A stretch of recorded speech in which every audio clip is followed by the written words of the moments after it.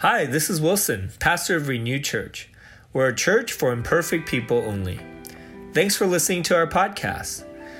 There's a few links in the podcast description. If you're looking to get connected, just fill out the Google form or shoot me an email. I would love to help you experience Renew as a family of God. We also have our PayPal giving link if you want to invest in this church community. Because of your generous giving, Renew is able to be a mission team to the city and care for people with special needs, mentoring at-risk youth, and support kids in the foster system. Lastly, subscribe to this podcast and scroll back to listen through the whole book of Matthew and other books of the Bible we've already preached through. This is our last week in Matthew, where we'll be looking at the Great Commission and what Jesus' command is all about. Is being a cultural Christian different from being a disciple? And what does it look like to make disciples in our day and age? Hope you enjoy the message. Well, for Renew, we kind of do like 2 or 3 minutes every Sunday because a lot of our small groups are on Zoom calls and doing watch parties. But also for those of you watching online, you could participate through writing a comment. We have an opening question. So this week is, who has authority in your life? So who in your life have you given authority to speak truth to you, to give you advice, to mentor you? Who has influence over you? It might be an individual, a family member. Maybe it's like a news source that you swear by, right? But who has that authority in your life? And then I'll come back and we'll walk through the last part of Matthew together. All right, good morning, everyone. Hope you enjoyed having that conversation. Man, I think when I think about authority in my life, in terms of the news at least, it's just so difficult to get unbiased news. I think that's something that President Trump shared with us, fake news. And then at a certain point, I'm like, it does feel fake. All of it feels like there's agenda, there's bias, there's a narrative that the news is trying to communicate. And then I look at Facebook and Google, and that starts becoming biased to me. All the videos I get, all the news sources that I watch is really an affirmation of my beliefs versus getting an objective perspective. So I think about authority in that way, like, who do I trust? What am I turning to give voice and speak into my life? Ultimately, for me, I have some really amazing mentors that I go to and that I ask questions to, who ask me questions and kind of help mine the truth that God's already placed in my heart and have really impacted my life. I think about a person that I got to have authority over, my little sister. So she's like my little buddy. We grew up together. She was a much better little sister than I was a big brother. Big brothers can be kind of mean. I don't know if I'm sorry, Winnie. And one day I remember we were bowling with her friends, and we both were really into bowling at the time. So she was about to beat me, which is a huge accomplishment for a little sister. And I don't know if she's ever beaten me in a sport before, but she had maybe like 179 on her 10th frame, and I had finished my 10th frame at 180. So we were both bowling really well that day, except she just needed to hit one more pin in order to beat me. And all her friends were sitting there, and they're like, "Oh, dude, your little sister's going to beat you at bowling." And I looked over at him. I said, "I programmed her to lose." And they're like, "What?" And then she picks up a bowling ball, right? She hadn't guttered the whole day. She throws it down and she gutters, and she looked flabbergasted. She looked back at me, and I was like doing my voodoo. And then she got another bowling ball out. She was like, "I didn't get you," right? And then she sets up really well. She walks down, she throws the ball, and she gutters again. And it was the best. We laughed, she cried, I laughed more. And that's really the person in my life that I've probably had a lot of authority of when we were children, and wasn't that great to her. All right, so Matthew 28, verse 16 to 17 is all about Jesus' authority. It's all about, are we allowing ourselves and inviting others into that authority? Because we get to choose who has authority over our life most of the time, especially as adults, right? My sister isn't under my authority anymore, and she's a lot happier because she's an adult now. And as adults, we get to choose, and Jesus invites us to choose to have him as the authority of our life. So in Matthew 28, verse 16 and 17, Jesus resurrects from the dead. He invites his disciples to join him in Galilee. In verse 16, it says, "Then the 11 disciples went to Galilee, to the mountain where Jesus had told them to go. When they saw him, they worshipped him, but some doubted. Then Jesus came to them and said, 'All authority in heaven and on earth has been given to me.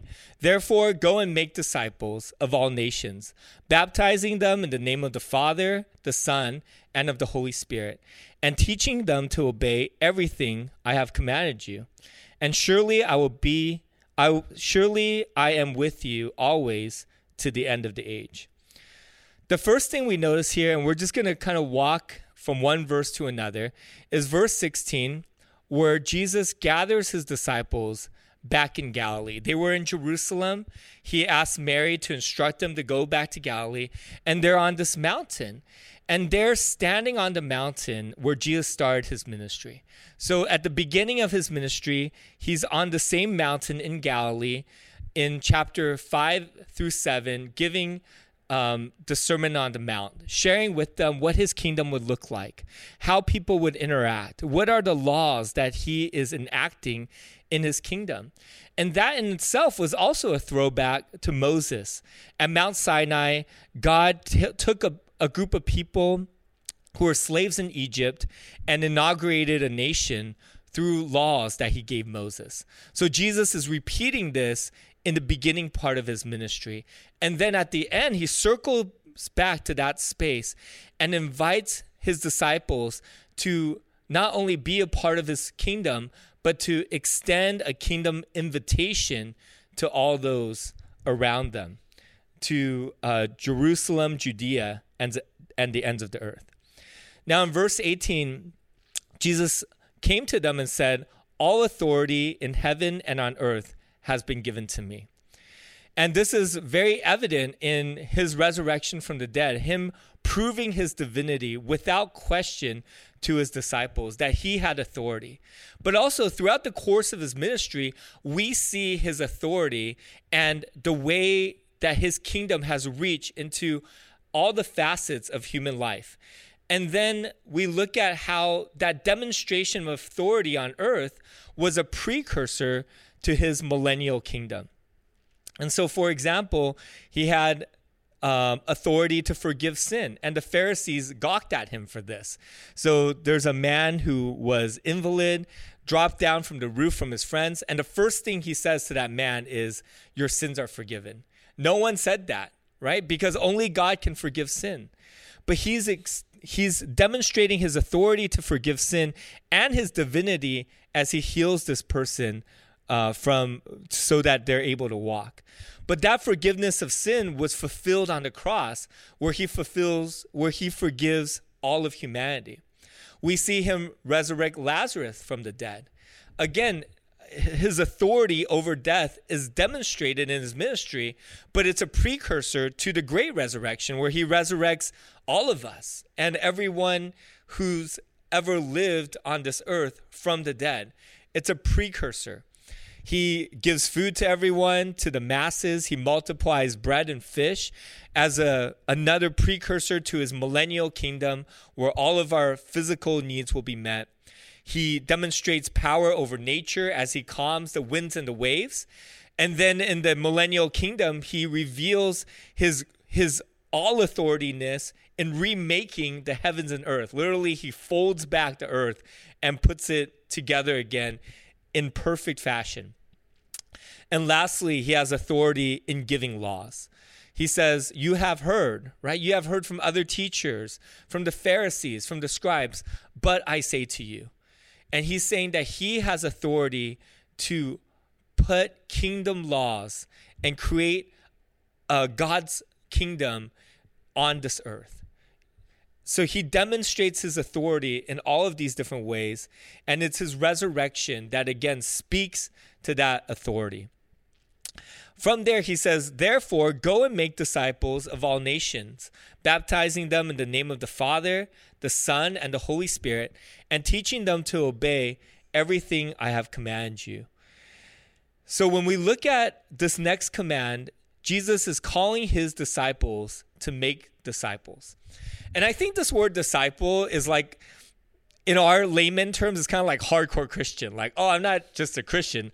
I'm a disciple, right? I follow Jesus. I've given my life to him. But Jesus makes no delineation between Christian, which is a word he actually didn't use, and disciple. He calls all of his followers disciples. If you're a Christian, you're a disciple. And it was actually the non-Christian world that called his disciples Christians. And what it meant was little Christs, people who resembled Jesus in his life and teaching, which is a really accurate phrase. So kind of our definition is non-biblical.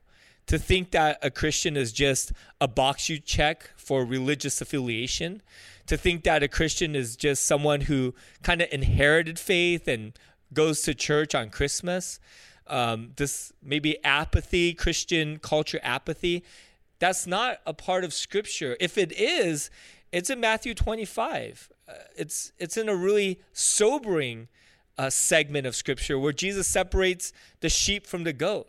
People who think that they're Christian with people who are actually Christian. And maybe to our Christian culture Christians, he would say, I never knew you. So everyone who believes in Jesus is a disciple. And here's how he defines discipleship. He says discipleship is baptism. Jesus' authority over our life. It's a proclamation of his authority over our life. Discipleship is learning from his teaching. Jesus' authority over our internal life. Discipleship is obedience. Jesus' authority over our external life. So let me talk about those one at a time. When I thought about getting engaged to Nina, I remember sitting down with her and saying, Nina, you are the most important person in my life. I've searched the whole world to find a girl like you. And I want to spend the rest of my life with you. I want to share our families, our futures, our finances. I want to be with you forever. And I remember washing her feet. And while I was on my knees washing her feet and finishing that up, I pulled out this little box, right? And I opened it up, and there was a little note. She picked up the note. She opened it up, and it said, I want to marry you, but don't tell anyone. I'm just kidding. It had a diamond ring in it. But imagine that, right? Imagine if I proposed to Nina, and I wanted to keep it a secret. I was like, even though you're the most important person, let's not tell Facebook. Let's not announce it to our families. Let's not do a wedding. Let's just be married, but like secret married, right? We'll have a secret dating relationship, then a secret marriage. No one will know about it. Wouldn't that be completely absurd? I mean, if Nina had any decency and dignity, which she has both, she would immediately dump me. Because what I'm saying is that you're not valuable. You're not very important. You don't mean anything to me. And when we don't and baptism is the marriage part of your relationship with Jesus. It's saying it's not a secret. It's not something I'm hiding, but I'm really proud of it. And if you've seen any of your friends get engaged or married, it's all over Instagram. They have videos, they have documentation, they're making their friends tag them, right? It's like, it's a proclamation. It's telling people as loud as you can that you're going to spend the rest of your life with this other person. When me and Nina got married, we invited 420 people to our wedding, right? I think my wedding was the biggest wedding I've ever gone to. We're both pastors. And it was us celebrating and telling everyone we're married. Maybe one of the most important moments of my life was when I turned around after kissing Nina. My pastor pronounced us husband and wife, and I looked down the aisle that we were going to walk through. Everyone was standing up and cheering, And I was just thinking about how there's so few moments in life where everyone we care about is in one room, right? Every person that we love, our families, our friends, our relatives, are smiling and celebrating together. I think we get that at our wedding and our funeral. Just like two really small moments where we get to see everyone we love in one moment. And it's because we're proclaiming something really important to us to them. That's why we've gathered them. Baptism is exactly that. Baptism is this public event where we're telling everyone that we're giving our life to Jesus because he's given his life for us. It's not supposed to be a secret. It's not supposed to be like, I raised my hand when everyone else had their eyes closed and now I'm Christian. No, Jesus calls all of us to be baptized and to do it in a public way unless we're under heavy persecution. And just like a wedding, when me and Nina got married, it wasn't in celebration of our second child. It wasn't in celebration of our 10th anniversary. It wasn't in celebration that we're like the top 2% of marriages among our friend group rankings, right? It was our first step into married life. And baptism is our first step into our Christian faith. It's what we call a sacrament. It's an external expression of an internal reality. Internally, we're saying that we've died to our old life, that Jesus has washed us, and we're resurrecting in a new life with him. That's what salvation is. I'm dying to my old life, my way of sin, and I'm giving my life to Jesus and resurrecting in a new life with him. And baptism is us going under the water and coming out, representing our death to our old life in our resurrection with Jesus. I want to encourage all of you, if you're a professing Christian, if you've already given your life to Jesus, get baptized. Obey him in that. And it becomes such a strong and important marker of your faith, right? I think a lot of us, maybe we give our life to Jesus at a worship night, at a retreat, at a sermon. We kind of get the feels. We start understanding the gospel. We pray the prayer. That's a very significant moment. I think that's the true moment of salvation happens there. But it can waver. We can kind of doubt that moment, or we can be unsure of when it happened. I think baptism is that physical marker we'll always remember. So he actually commands his disciples to be baptized as a proclamation that Jesus has authority over my life. I'm giving my life to him. And then that plays out in two ways. First, we learn from his teaching, right? Disciples are called to teach other disciples. So our first posture is as a learner, and then we become a teacher. And as we learn from his teaching, we're saying that Jesus has authority over my internal life, that he is the one who will give me truth. He's the truth that I believe. He's the truth above all the other truths, right? When you finally find a news source that you trust the journalism there, they're not trying to sell you on a political perspective, and you're saying, okay, I can believe this. I'm going to believe this over all the other news sources. That becomes a truth to you, a truth that is superior. And what a disciple is saying is that Jesus' truth is superior than all the other stories, facts, and inputs I'm getting from other sources. Is that the way you approach Scripture? Is that the way you're approaching this moment? That you're allowing Jesus to speak truth into you and frame the way you see the world. You know, when I think about all the things that we've walked through this year, but especially when we talk about racism, racial reconciliation, Black Lives Matter, we're bombarded, right, with so many stories, so many narratives, so much history, so many lessons. And those things are good. We have a lot to learn. I have a lot to learn. But is the narrative of Scripture, as Mark Sosi talked about, the narrative that eats all other narratives, right? An omnivorous narrative, where this narrative is greater, and the overarching story, overarching truth that everything else has to align to. Maybe the reason why the next 4 weeks after Matthew, we're going to be talking about racial reconciliation is because we need to hear from Scripture on this. We've heard 1,000 other voices, but in this palette of consuming information, how much of it have you wrestled with Scripture on? Have you said, Lord, would you speak to me on this? So we're going to be talking about racial reconciliation, but we're doing that through the lens of Scripture. And as a church, we go through books of the Bible. We've gone through Matthew over the last 2 years. It's taken a long time. We've done breaks, series in between. We've gone through John and Romans and Philippians, and we take our time because that's my greatest gift to you as a church member, is that you would spend this time with me and feel like you've understood Scripture better. You know this passage. You know this book of the Bible. You understand the teachings of Christ. That's what he's commanded us to do, right? Not necessarily just to hit hot topics for 3 months at a time for a whole year, but to know the Word.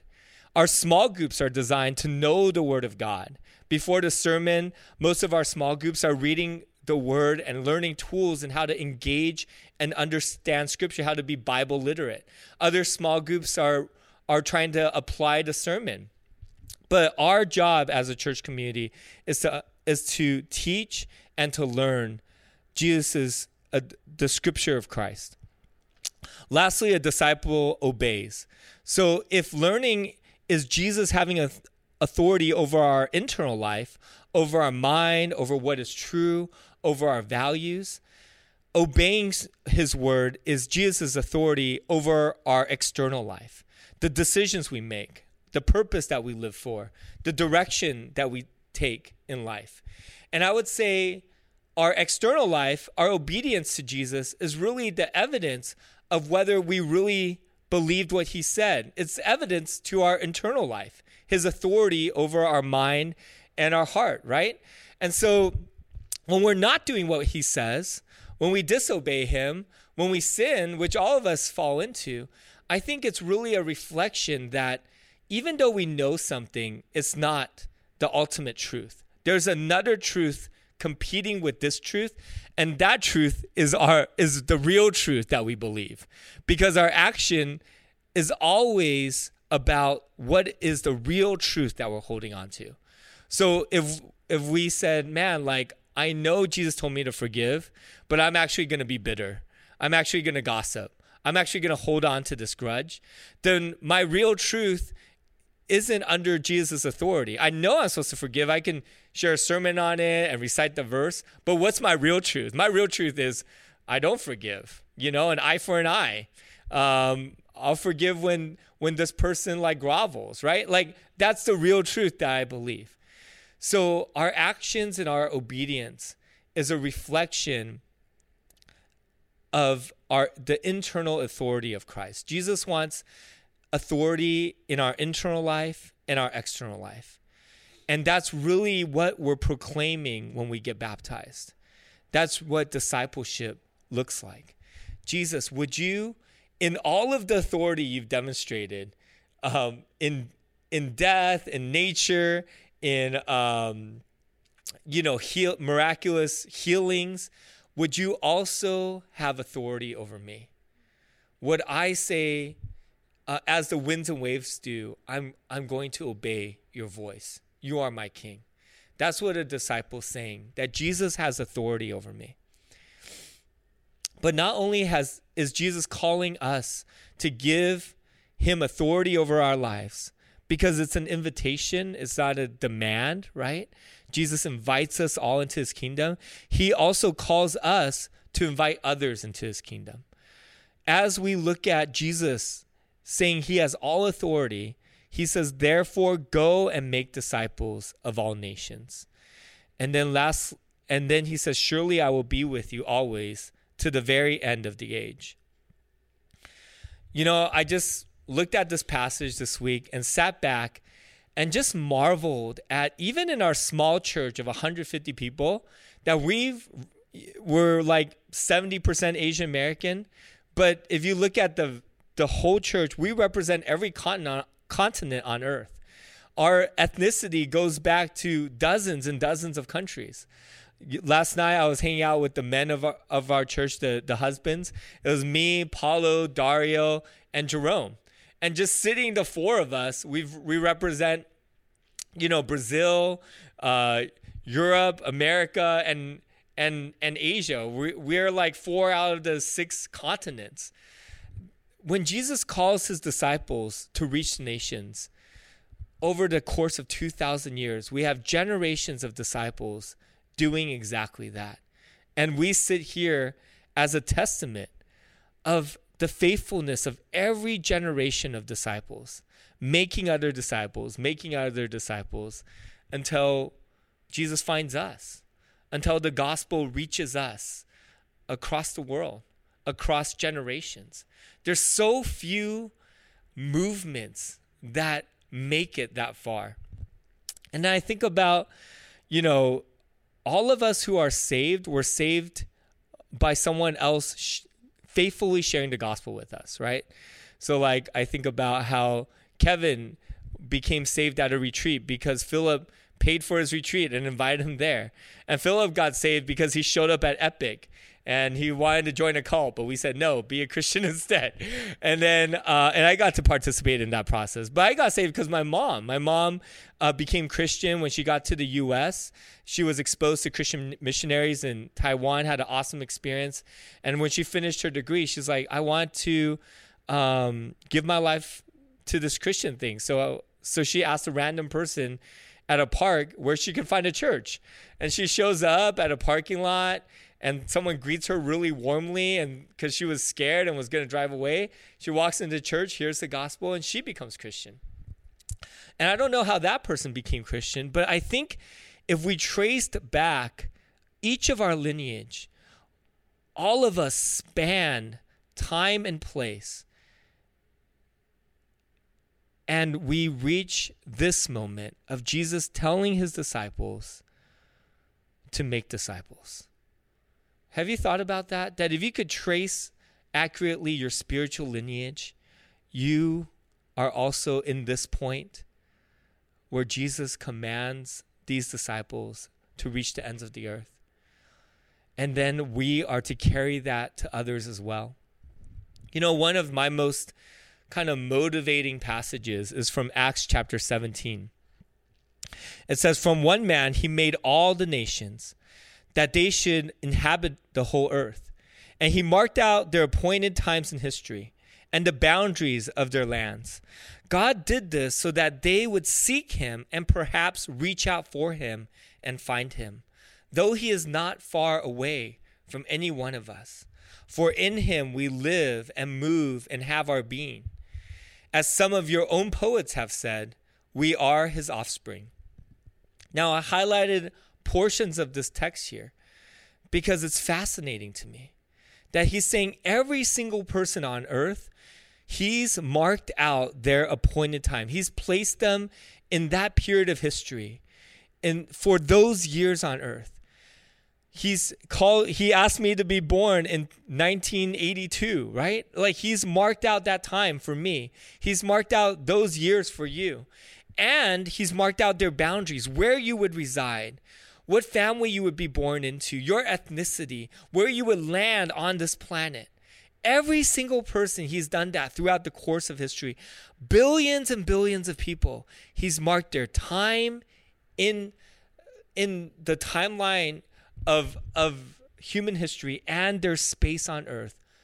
Why? God did this so that they might seek him and perhaps reach out for him, though he is not far from any one of us. We are all placed in the exact point in time and place so that we would find the Lord. That's why. And maybe this moment, that's why you're watching this live stream, because you might reach out and find God. All of us found God that way. Someone in our life that God precisely placed us in front of shared the gospel with us. And for those of us who have found God, He's placed everyone around us for that reason as well. That it wasn't an accident. You were born into that family, or played volleyball with those friends, or played basketball at that park, or go to that workplace. He's marked them so that they would find him through you, through your voice, through the gospel you're carrying, through the authority you're living under. They see Jesus in you. And I wonder if as disciples, we've owned this piece of purpose in our life. You know, a lot of us wrestle with great purpose. You know, our parents, a lot of them didn't wrestle with purpose the way we did. They're like, you know, I just want to find a job that pays the bills so I could have a nice family and house. They didn't want a meta purpose the way millennials and Z people do. We want a purpose, but God gives us the greatest purpose, a purpose way beyond something that's just fit for my life with my gifts and talents and passions. Something so much greater than even the best causes on earth. He gives us a cosmic narrative to be a part of. He gives us his purpose. He comes to earth to bring people to himself. He dies for that purpose. And then instead of Jesus walking around for the next 2,000 years and fulfilling that, he gifts us with the greatest purpose, with his purpose, to bring people to himself. When I think about Renew and what we're about, you know, one of our core values is that we are a mission team. I would say in some ways we're like a missionary family. You know, we're a family of God. We're in relationship. We want to love each other and know each other. But we're not just like any family that's just trying to be safe and comfortable. No, we're a missionary family. We're placed in the city of Fullerton to reach it. And I love seeing parts of our family go to RFKC and hang out with foster kids for a week.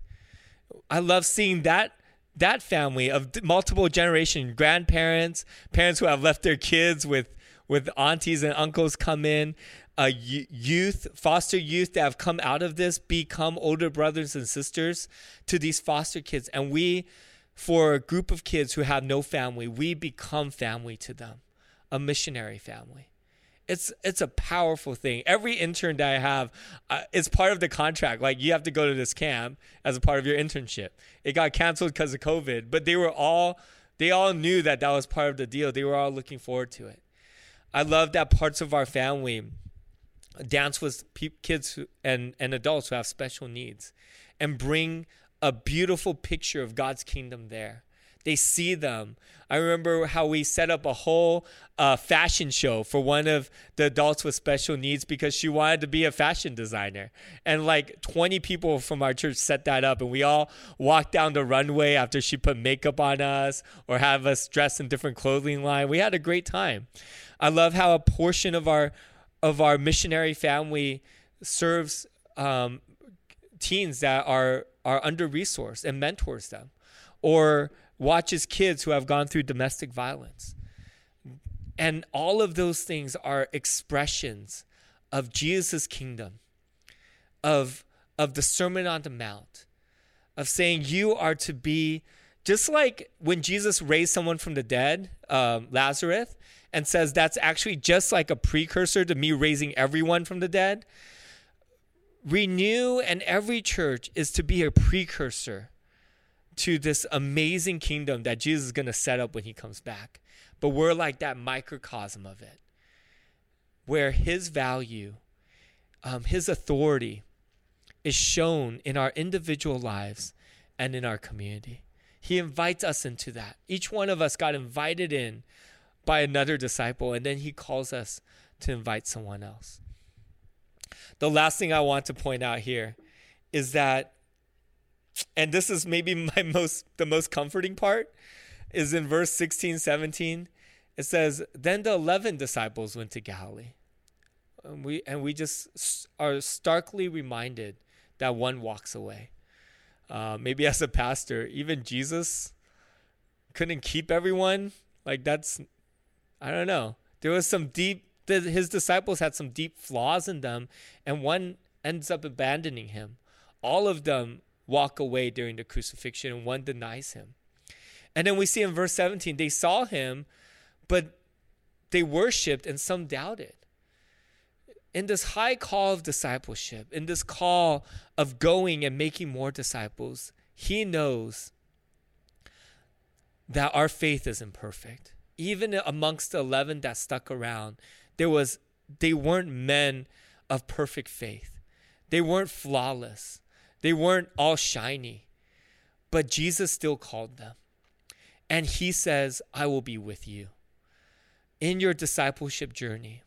When some other truth takes precedence over Jesus' truth. When our sin takes over obedience. When we know we're supposed to go, but we cower back in fear. He's considered all those things when he's given you those dreams, when he's called you into discipleship. And he says, it's okay. I'm going to be with you in it. But the disciples did something right too. They were in Jerusalem. Mary said she saw the resurrected Jesus. And Jesus says, go tell my disciples to go to Galilee. And all these guys showed up. And I think that's what I'm encouraging our church to do. That's what I'm encouraged to do every day. It's not to be perfect. It's to say, Jesus, you're with me. And let me just take that next step with you. He didn't command his disciples, go and wreck the world, turn it upside down, plant a bazillion churches. They kind of ended up doing lots of stuff, do miracles. No. In this fragile place in their journey, he said, just walk to Galilee. Just a few miles down. Just walk there. Like all of you can do that. And all of us can take one more step with Jesus as a disciple of his. All of us can sit and learn one more piece of scripture. All of us can take another step in obedience in a place of scripture we know, but we haven't obeyed.